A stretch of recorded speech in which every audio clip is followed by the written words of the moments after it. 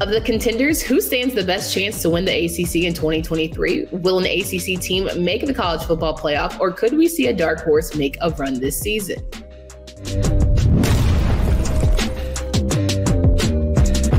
The ultimate college football preview is brought to you by Game Time. Download the Game Time app, create an account, and use code LOCKEDONCollege for $20 off your first purchase. Last minute tickets, lowest price guaranteed. I'm Candace Cooper here from Locked On ACC, and when looking at contenders in the ACC, I have a group of gentlemen here that are going to talk me through just why their schools might be the one to win it all. We have Kenton Gibbs here from Locked On ACC, joins me each and every day wherever you listen to podcasts. Then we have Grayson Boone from Locked On Wolfpack, and it's nice to meet you, Grayson. Finally, hear all the things. And finally, Damian Parson from Locked On Clemson, a newbie, part of the Locked On Podcast Network. Welcome, fellas. Let's get into it. Let's do it. Wonderful. So let's talk through, the fact that we have some ACC contenders. I want to start with Grayson, and Kenton, of course, you chime in. Y'all are probably the dark horse out of all the contenders we have here, but Brennan Armstrong allegedly is supposed to be the guy. He got a new fresh arm, been in rehab, doing all the things, and NC State's defense is NC State's defense. So can you tell me, Grayson, a little bit of why you feel like NC State could do it all?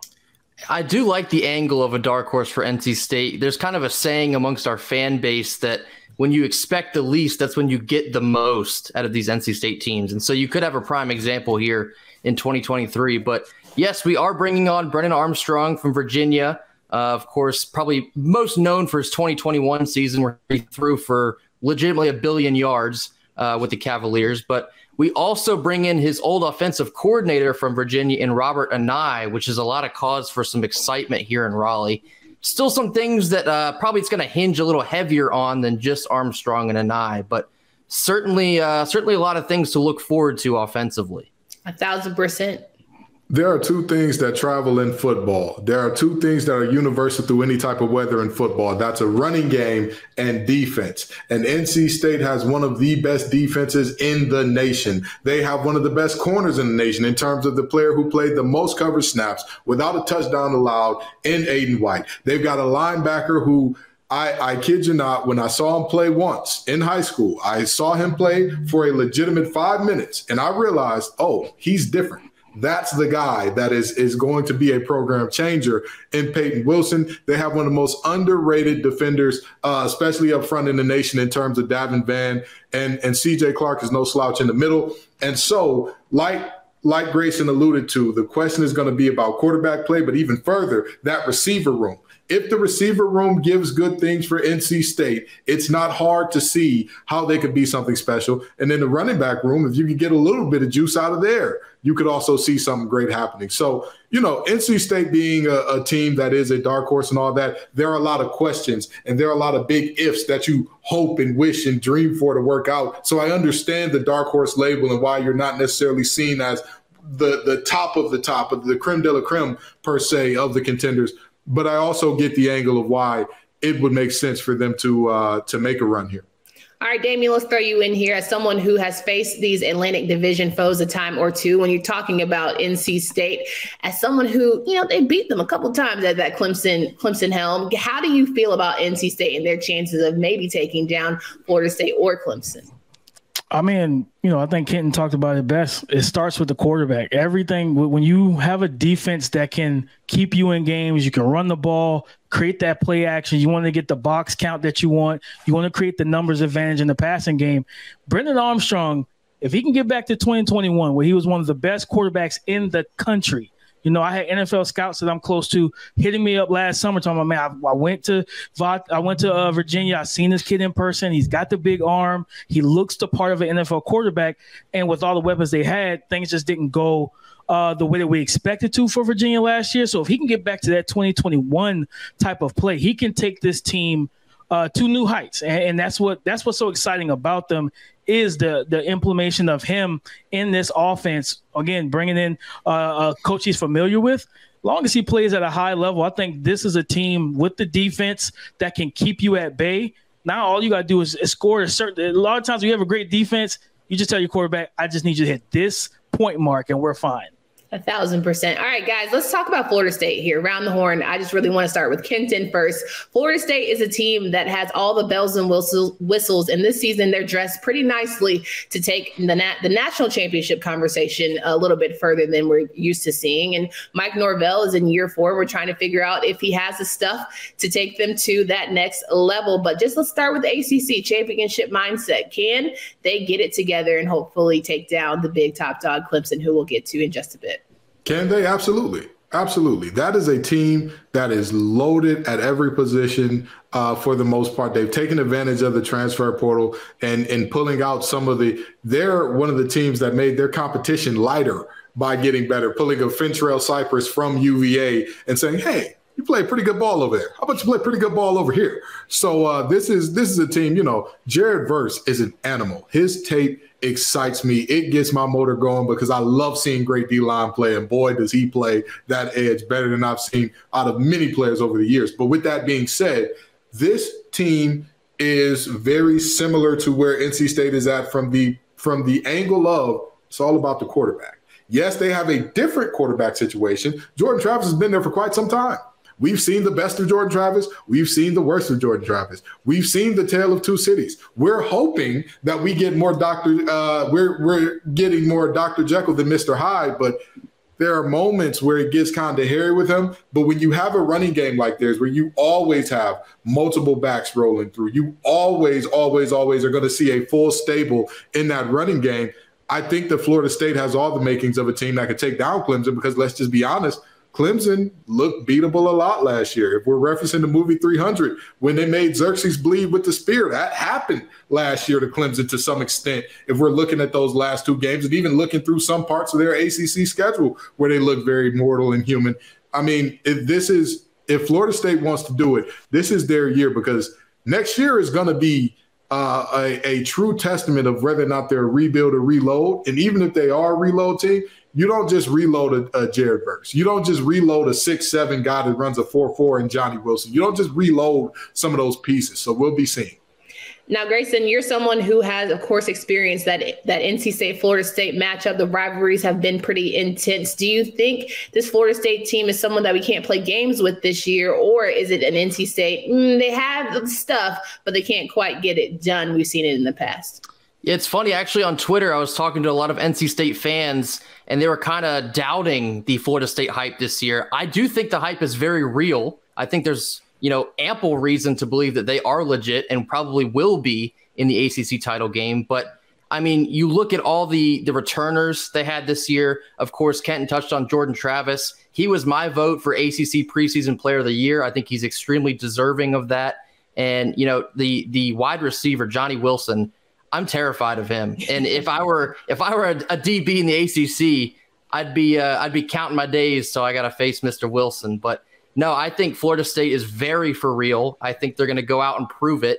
That game they have against Clemson is marquee television if I've ever seen it. Yeah. But, NC State, we probably have a lot more questions than a Florida State does. And I certainly wish that NC State was afforded the opportunity to see Florida State this year. It's kind of weird not seeing them on the schedule. It has been a regular occurrence. So I wish we could see who's who between those two teams in particular, but I certainly do think Florida State is for real. No doubt about it. Now, Damian, a lot of people are saying it's going to come down to Florida State or Clemson. They're going to meet each other again after meeting each other in the regular season. How timid or maybe ready for, Florida State is Clemson this year? They better be ready. That's the first thing I can say. They have to be ready. This is a team.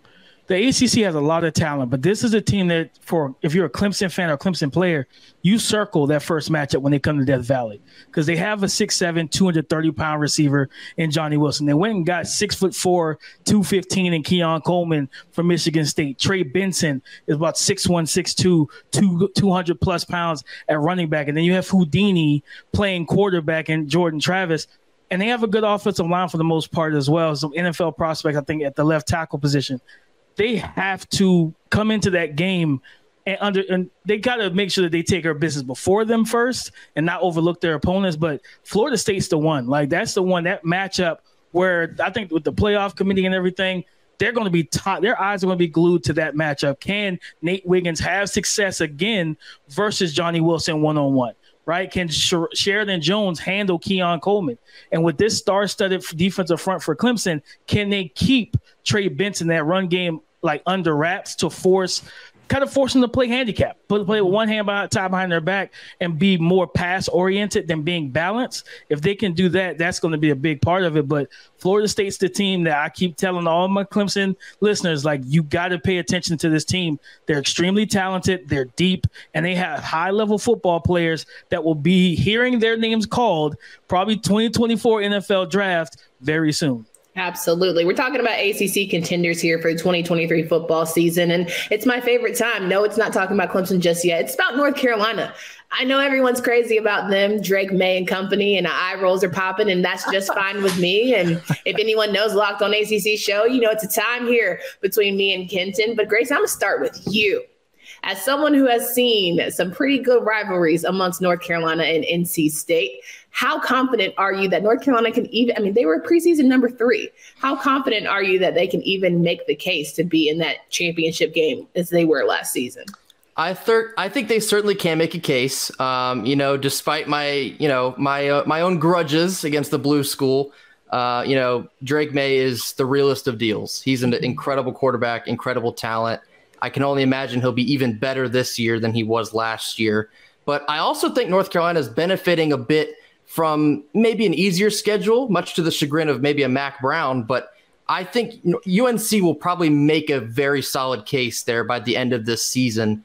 If they're knocking on the door, maybe they're not knocking on the door. I'd imagine either way, they're going to be close. I would expect probably a 9-3, maybe a 10-2 type year from North Carolina. Although NC State might have a word about that last week in November there. But we've had their number the last couple times, but it's going to be yet another dogfight.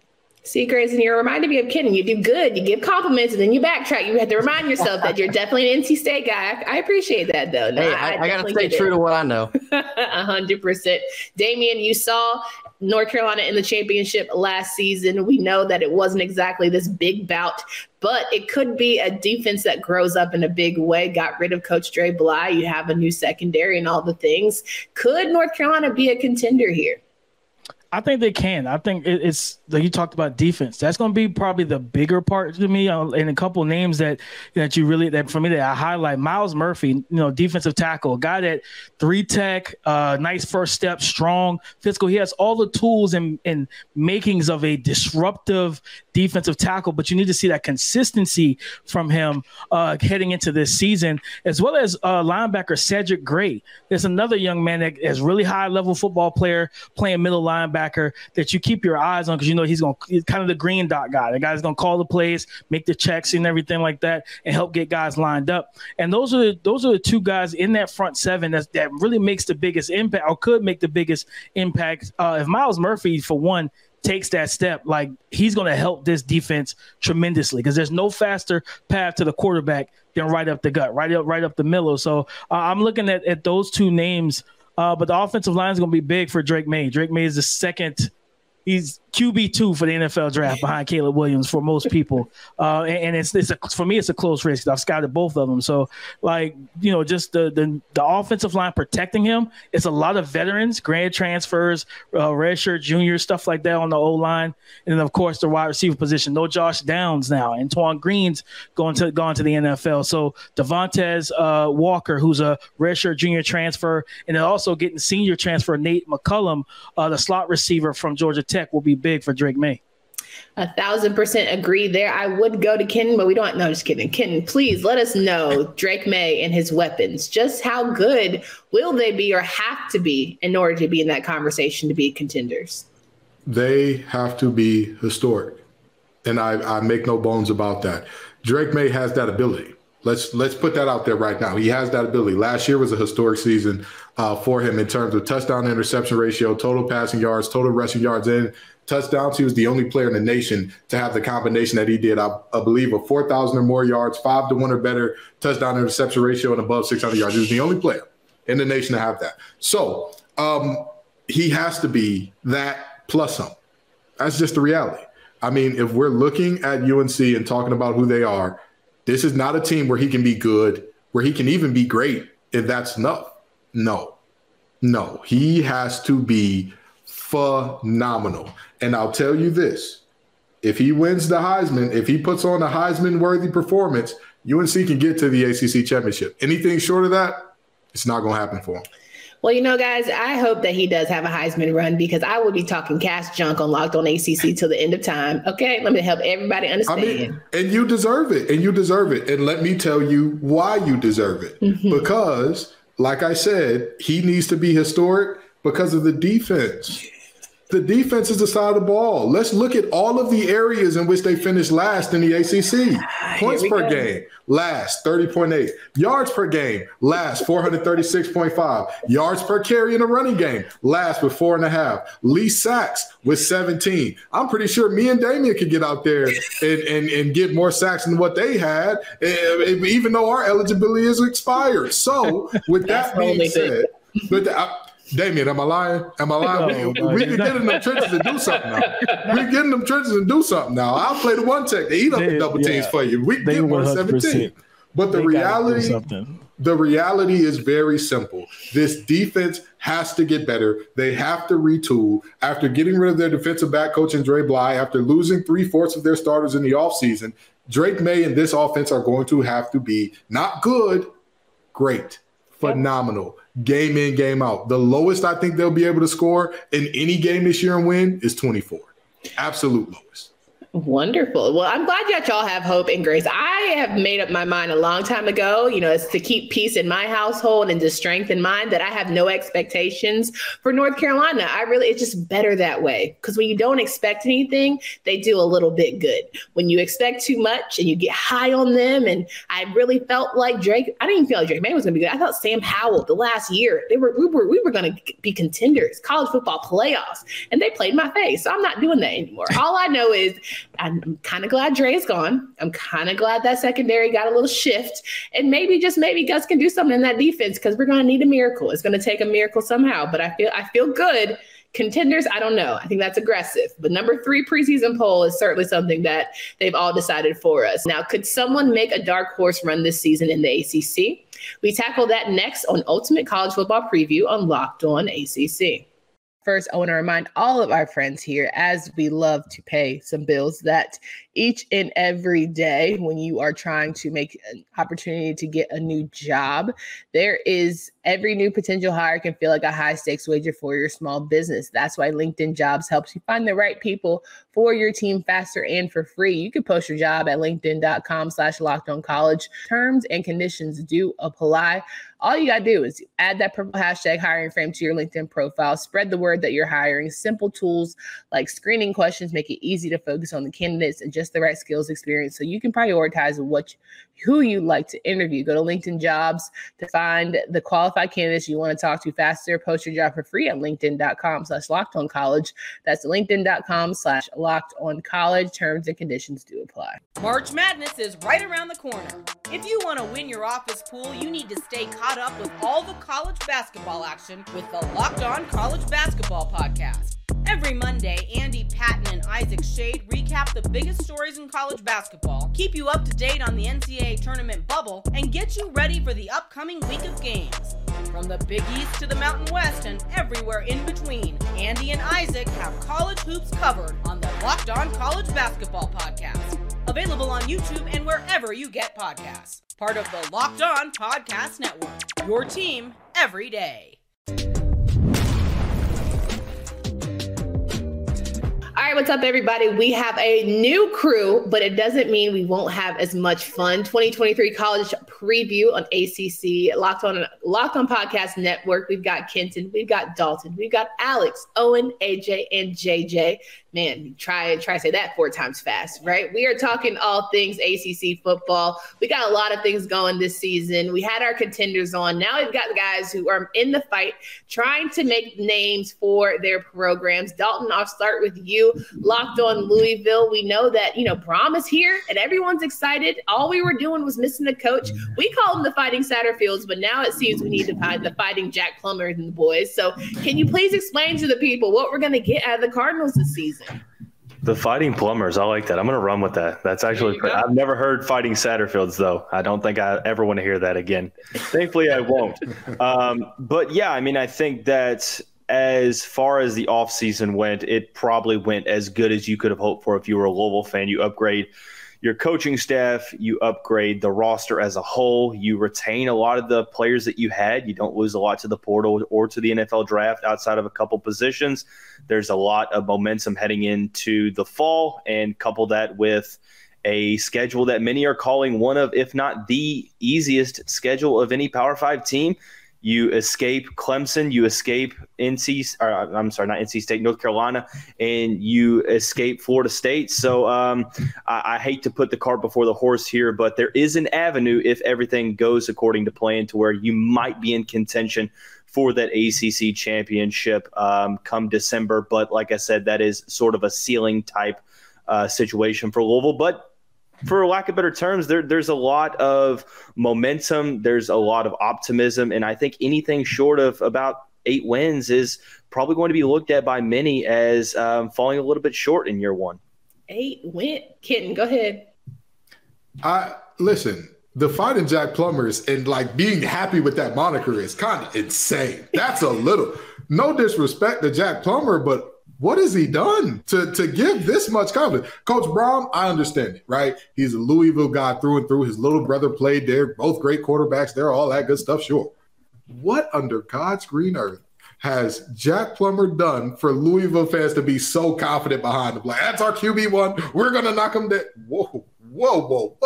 I understand the schedule is easy. I love your defense. Ashton Gelati is one of the most underrated edge rushers in the country to me. Oh, no doubt about it. Respect. That man can get it done. He's a ball of butcher knives and energy. But with that being said, there are still many too many questions at many too many important positions, particularly the quarterback position, where I'm like, again, like you said, ceiling, sure, I could see it with your schedule and with the defense you all have. Ceiling, I could for sure see you going to an ACC championship. Realistically, every team can't hit their ceiling. That's just not how the numbers work out. And unfortunately, I think Louisville is going to be one of those teams that just falls short of that ceiling.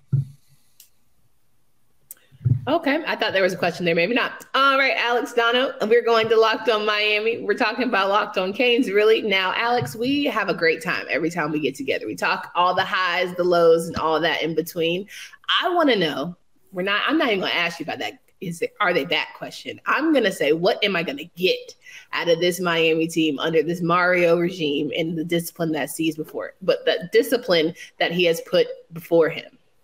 That's a big question. And just talking about ceilings there, I think Miami's got one of the highest ceilings, but one of the lowest floors also in the ACC. And, not only coming off a 5-7 season, which I didn't even imagine was possible last year. Like I would have thought, 6-6, 7-5 would have been a doomsday type scenario. But what makes Miami so unpredictable again this year, there's a lot that I like about what they're doing to overhaul the roster and the coaching staff, but there's still a lot of variables. They overturned literally more than half the roster. They've got 45 different scholarship players from a year ago. That's just an insane amount of turnover. That's like kind of like what Dion is doing in Colorado. It's that type of turnover. They turned over a lot of different coaches as well. So I can sit and look at the majority of the changes they've made, I believe are positive, but you still have the question of how's everything going to fit together? Now, if Miami's going to try and be closer to their ceiling, and who the heck knows what the ceiling is? You could talk to one Miami fan, they'll tell you the ceiling is 11 wins. Another might tell you, the ceiling's like 8 wins, right? But if they're going to get anywhere close to that, they've got to keep their quarterback protected. There was a lot of disappointment last year with Tyler Van Dyke under center, but some of that disappointment just came from him getting battered by his offensive line, because there were a couple of games. He played great against North Carolina in a loss, but that was not his fault. He played really well the following week against a bad Virginia Tech team, and then he got hurt against Duke, and he never really came back. He tried to come back, but the shoulder just wasn't right because he kept getting battered behind that offensive line. They go out and they get Javion Cohen, the former starting left guard at Alabama. They got a center who everyone's really excited about in South Florida, Matt Lee from UCF. They bring in 2 5-star offensive tackles. So I think that's an area they're looking to fix. They also gave Tyler Van Dyke a couple more weapons to throw the football to. Tyler Harrell and Shamar Kirk were added in the transfer portal, a couple of young guys that look really promising on paper. So I think the ingredients are there. It's just how are they all going to fit together? We don't know what the recipe is. Like, we don't know, where to sprinkle in this and that, how everyone's going to work together. I think that's why Miami's so unpredictable heading into this year.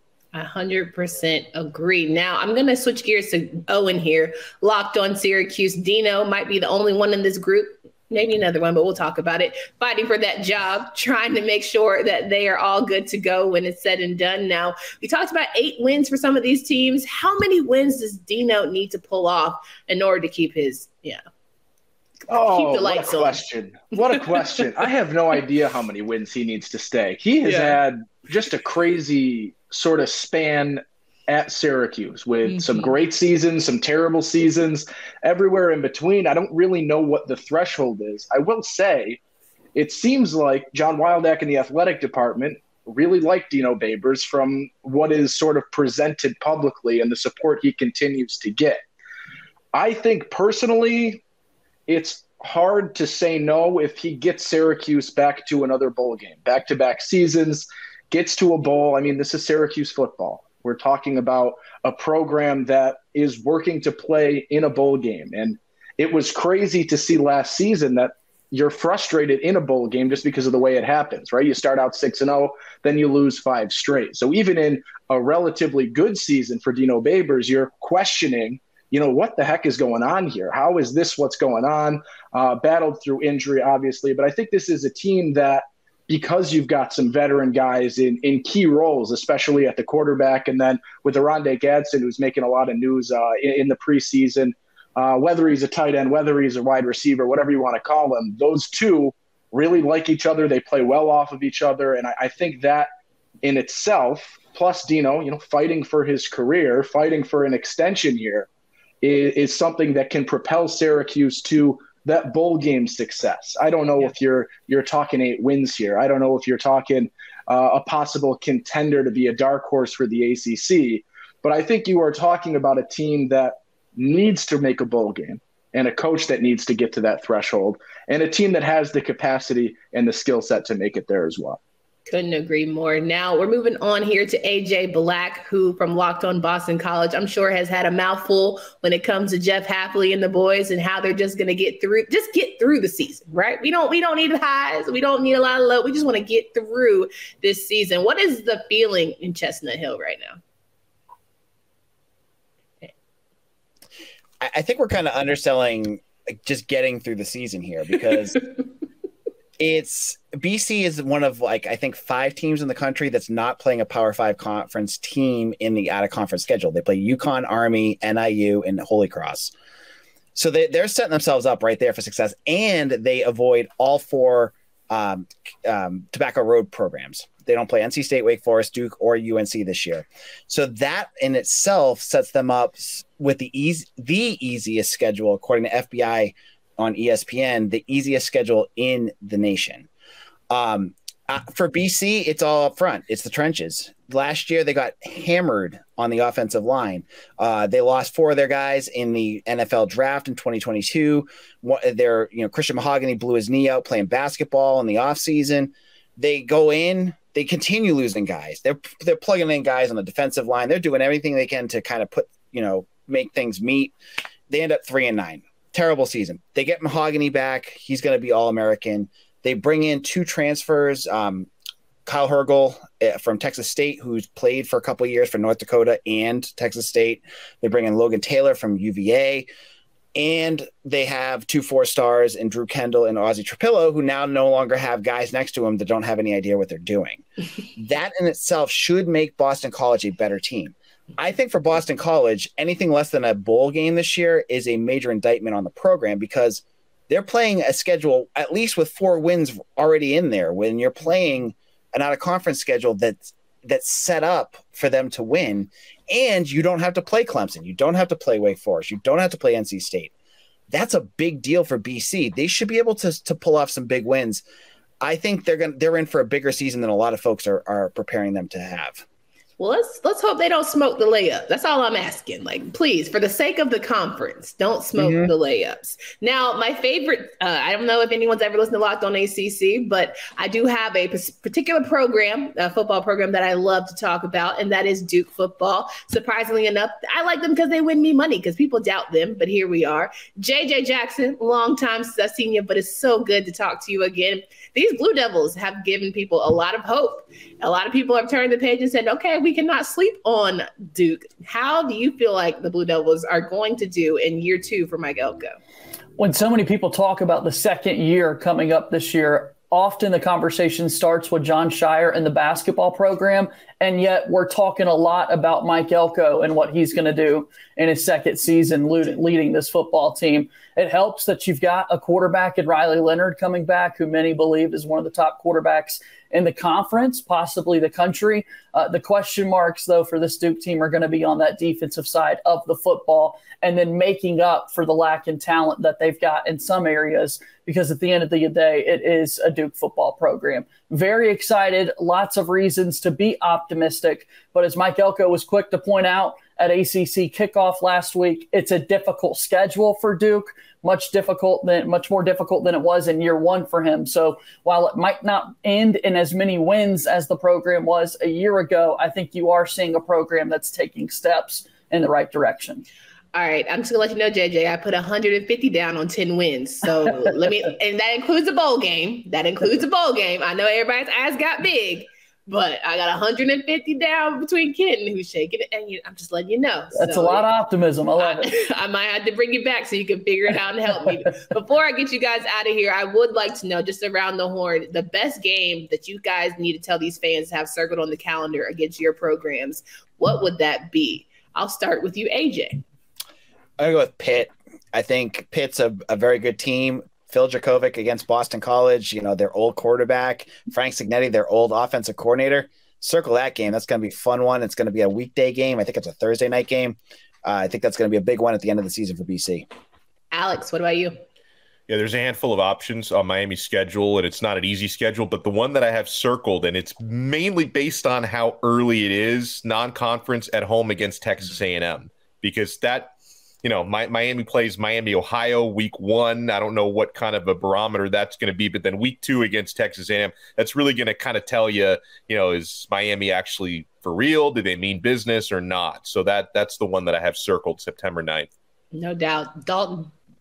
It's a pretty easy one, straightforward. The Governor's Cup, final game of the regular season against Kentucky. Cardinals haven't been, they were competitive last year, but hadn't been since Lamar Jackson back in 2017. And finally, we have a coach that understands the rivalry. So all our eyes are on that, and we'll be focusing on that one. JJ. Let's go to the first game of the season for Duke. Playing on Labor Day, a primetime spot against Clemson. A lot of people going to be really curious what exactly that second year looks like for Mike Elko. And again, if you like quarterbacks, make sure you pay attention to Riley Leonard this season. 100%. Owen, in with you. I'll be redundant here. September 30th, Syracuse-Clemson. For whatever reason, Syracuse plays Clemson close for 3 quarters every year. Maybe if things work out, they can repeat the 2018 scenario. But hey, this is a team that's played them close. They were there last season, fell short. Not the home opener, ACC opener for Syracuse. Should be a packed dome. Syracuse loves to get out for Clemson. It's that Duke effect for basketball, the Clemson effect for football. Syracuse is involved. So we'll see what happens with that one. No doubt about it. Kenton, we'll end with you. Of all these teams here, who is the best dark horse who might have an actual run to be a good contender? I got to do this to make up for what I said earlier, because when I was told that you got to make it a little grim in here, maybe I made it too grim for the Louisville Cardinals, but I really, really do love that team. I absolutely love them. Duke, with all due respect, I think that they were inflated by a terrible Coastal last year. But Elko did have the greatest start of any coach in Duke history outside of Wallace Wade in year 1. So that was fantastic for them. Boston College returning 80% of their production statistically last year. Good for them. Still not good players, even if they're returning. Syracuse, we're fighting for Dino's job, right? Like, we're not really looking at that type of situation. Miami is the team that of these teams has the highest ceiling, but like Alex said, the lowest floor. The problem with this team last year wasn't talent, it was chemistry. It was chemistry, and you solved the chemistry issue by turning over half the roster. It's a little, it boggles the mind a little bit. I understand that you're a new coach, wanting to get your system, your guys in, but this is a team that's always had first rounders, and the solution to them not gelling right ain't to bring in more players to try to gel immediately. So of all these teams, if Jack Plummer is what Louisville fans tell me he is, if I'm wrong, I'll be happy to admit it. I was happy to pay up to Candace last year when I was wrong, and I'll be happy to give Louisville fans their flowers. I love the city of Louisville. It's a great time every time I go. I think that they have the best shot out of all these teams to get it done and be in the ACC championship and potentially win going forward. Love to see it, guys. We appreciate you for coming on, and we really appreciate you for giving your takes. Make sure you follow their respective podcasts. Will the ACC have playoff representation this season? That's next on the Ultimate College Football Preview on Locked On ACC. I want to talk about our friends here at Bird Dogs. Listen, Bird Dogs makes you look good. Bird Dogs has stretch khaki shorts that are designed to fit slimmer through the thigh and leg, giving you a truly sculpted look. Bird Dog shorts do the exact same thing as Lululemon, but fit way better. They fit way better than regular shorts that are made of stiff restriction cotton. Bird Dogs fix the issue by inventing cloud knit fabric that looks just like khaki, but stretches so you get a way slimmer fit without having to sacrifice the movement. Bird Dogs uses anti-stink sweat wicking fabric that keeps you cool and dry all day long. How mature am I? Now go to birddogs.com/lockedoncollege, enter promo code LOCKEDONCOLLEGE for free white tech hat with your order. That's birddog.com/lockedoncollege by entering promo code LOCKEDONCOLLEGE for a free white tech hat. You won't want to take your Bird Dogs off, we promise you. All right, so we're talking about national playoff hopes here, 2023 college preview. And let me just tell you, when it comes to national conversations, the ACC certainly gets slighted the most out of any group. I'm not going to hold you. Out of all the Power Fives, I feel like we get a little janky. But if we're just going to talk about who off the gate besides Clemson could be that one, Clemson, Mr. Damian, tell us why not only are you guys ACC championship contenders, but also have that national playoff conversation expectation. Man, the level of talent on this team is some of the best that I've seen, right? From the front lines on the defense. They have the best linebacker duo in the country. You know what I mean? With Barrett Carter and Jeremiah Charter, these are two high impact and high level players. But when you look at the defensive line, Rook, Row, and Tyler Davis on the interior, Peyton Page backing those guys up as a big 315 nose tackle. But then Xavier Thomas healthy, mentally in a good place, right? Looks ready to go and things of that nature. And when you have the secondary that you have with two of the best safeties in college football, R.J. Mickens and Andrew Makuba, who is also a friend of the show, you have the versatility. The big thing for them is year 2 in Wes Goodwin's system and this defensive system since Brent Venables went to Oklahoma. So this team is going to ride off of the defense, but then offensively with this new spread air raid offense that Garrett Riley's bringing in, it's a total different feel. Offensively, you watched TCU last year. You saw spacing. You saw a lot of different sets, open concepts. And when you have an athlete like DJU is athletic for his size, but Cade Klubnik is a two-sport athlete, a track guy who also played football. And his athleticism, his ability to work with his legs and improvise. You create space with Will Shipley and Phil Moffa in the backfield, Antonio Williams in his true sophomore year returning as the leading receiver, Cole Turner, the basketball star with deep speed, Adam Randall, 6'2", 6'3", 230. You have a lot of options, a lot of weapons on this team to where all they need is for Cade Klubnik to get himself into a rhythm, don't come out pressing, and if he just does what he needs to do, be a point guard, distribute when you need to improvise. But all in all, from top to bottom, this is an incredibly talented team. and they have an outstanding coach too. So they have a lot of different coaches on this roster, on this staff that's going to help those guys be prepared. Just got to go out there and handle business. Not you love Dabo. That's a show in there. We can have a whole separate episode on that one. Kitten. Now we know not only do they have to be good for the national side of things, but the ACC. How well does Clemson have to do to keep elevating the ACC's national prevalence, and more importantly, to be in contention for that college football playoff? So this is about Clemson, but I'll make this about all the ACC for a second. We can't have anybody with 2 or more losses. We cannot have a single 2 or more loss team. And let me tell you why. The Pac, however many they are now, I really discount them. Whatever, ho-hum, no big deal. However, the SEC, regardless of what happens, they're guaranteed 1. Regardless of even if their champion has 3 losses, they're going to say, oh, well, you lost to Lane Kiffin, the offensive genius. You lost to Nick Saban. You lost to Kirby Smart. It's okay. It's no big deal. If Zach Blackerby boy down in Auburn lose those 3 games and they happen to win it, they're going to get in. That's what's going to happen. So the reality here is very simple. The Big Ten, same type of deal. The Big Ten is different from us in that their bottom teams are really terrible. Like they're middle of the road down, god awful. So with that being said, they're going to have either Michigan, Ohio State, or if another team pops out and Fleck finally rows the boat up there at Minnesota, whatever the case may be, they're going to have a team with 1 loss, 2 losses max. But with that being said, looking at the ACC now, you have to count on multiple things going wrong in other conferences in order for us to have a 2-loss champion and get in. If you were to say 2 losses for Clemson, well, who does Clemson lose to? Who do they lose to, right? You say that Florida State, okay, great. That's a game that you could possibly lose and be okay with. But after that, who else can you lose to? You can't lose to South Carolina because many people aren't thinking South Carolina is going to be a top dog in the SEC this year. You can't lose to any other team in the conference because 2 conference losses now, you're at risk of not even making the conference championship game. So for all of the conference, for the entire conference, we can't have 2 losses. But for Clemson in particular, I mean, again, you could get away with 1 to a great team. You can't get away with 2. Yeah, I totally agree there. Grayson, we know Clemson is Clemson. They have set the bar, the standard for the ACC, and we know how much they are going to be the name that carries us through in national conversations. But is there any other team here in our conference that you say, you know what, maybe give a second look, national voters, maybe look, the other way and give us a little chance?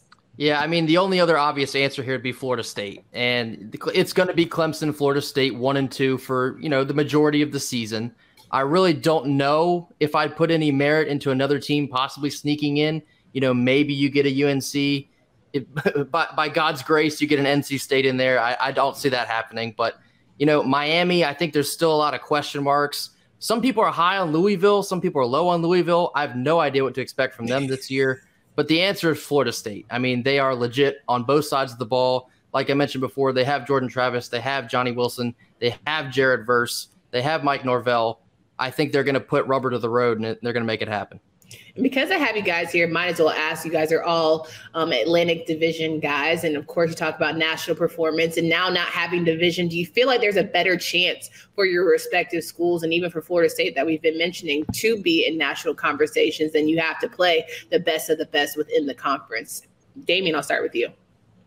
I think so. I think when you just make it a big pot, a league, right, where instead of this, East and West and things of that nature, where anyone can face everyone basically, and you got to run the gauntlet, run the table. When you separate it by conference, if one conference stronger than the other, they might beat up on each other and have multiple losses, right? Like Kenton talked about, you don't want to have 2-3 losses, right?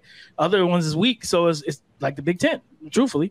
Big Ten's got Michigan, I think Ohio State in the same conference, where the other side, no one knows who plays over there. Michigan, Ohio State, and Penn State all on the same side. Michigan, Ohio State, Penn State all on the same side. Ridiculous. And no one knows who plays on the other side of that conference. So you don't want that. So I think opening it up the way it is, it does give a better chance and get a better chance to get more respect from the national media and hopefully the college football playoff voters.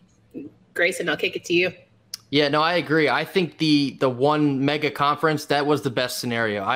NC State fans have kind of poked fun at UNC for quite some time now because we've always kind of felt like the coastal side was just weaker. It just flat out was, because you have a Clemson on one side. You have a Florida State on one side. NC State's had a couple good teams in there. You had Louisville with Lamar Jackson knocking on the door. And they were all in the Atlantic Division. And on the Coastal, you see, Pitt had a good year that one time. Duke's been kind of all over the place. Miami's been all over the place. I think having all the teams just in one conference, you create the scenario where you are getting truly the best two teams in the ACC. And then, yes, the winner of that more than likely will go to the CFP. So I think this was the right decision all in all. Kitten, end us on a good one. All of the Atlantic teams that complained about, we got all the tough teams to play. All right, shut up. Time to show and prove. That's right. Time to show and prove. Yes, it's great for the conference to get rid of the divisions. Absolutely. And you know what? If we get a Florida State and Clemson rematch in the championship, I don't care. That was the de facto ACC championship game for quite some time until all of a sudden they decided to go play the boys at Bama down there in Tallahassee. I don't know why they did that. And that's neither here nor there. That's not what we're talking about. The reality is very simple. It is going to be the two best teams. That's what we're going to see. I don't care if we're seeing a rematch of one of the last weeks of the season. I don't care. I have no qualms about that. I want to see the two best teams play. Nationally, they want to see the two best teams play. Now, is there a chance of that whole cannibalizing each other thing happening and one team beating one team during the regular season, and then you know how hard it is to beat somebody twice, so they end up splitting, and the lesser of the two teams ends up getting the win at the end of the season? Sure, that's possible. But the reality is I'd rather have that than have what we've seen in the past with a 6-7 win team out of one side. Won't say which side has dragged out teams with 6 wins, but there was one who did that, and their team had to get a waiver to play in the bowl game because they'd have a losing record. But that's neither here nor there. The fact of the matter is very simple. The best teams should play each other in the championship. That's what we want to see.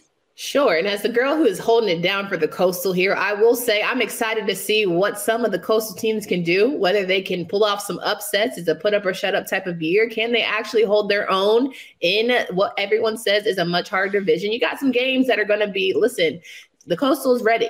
Duke is ready. North Carolina is ready. Pitt better be ready. Okay. Some people are going to be losing their jobs at the bottom of that Atlantic, but it's fine. I think I'm excited to see what can happen when you just put up or shut up and play the game. So I hear all of you and I received that. Again, one person holding it down for the Coastal, but I think it's going to be a good time had by all.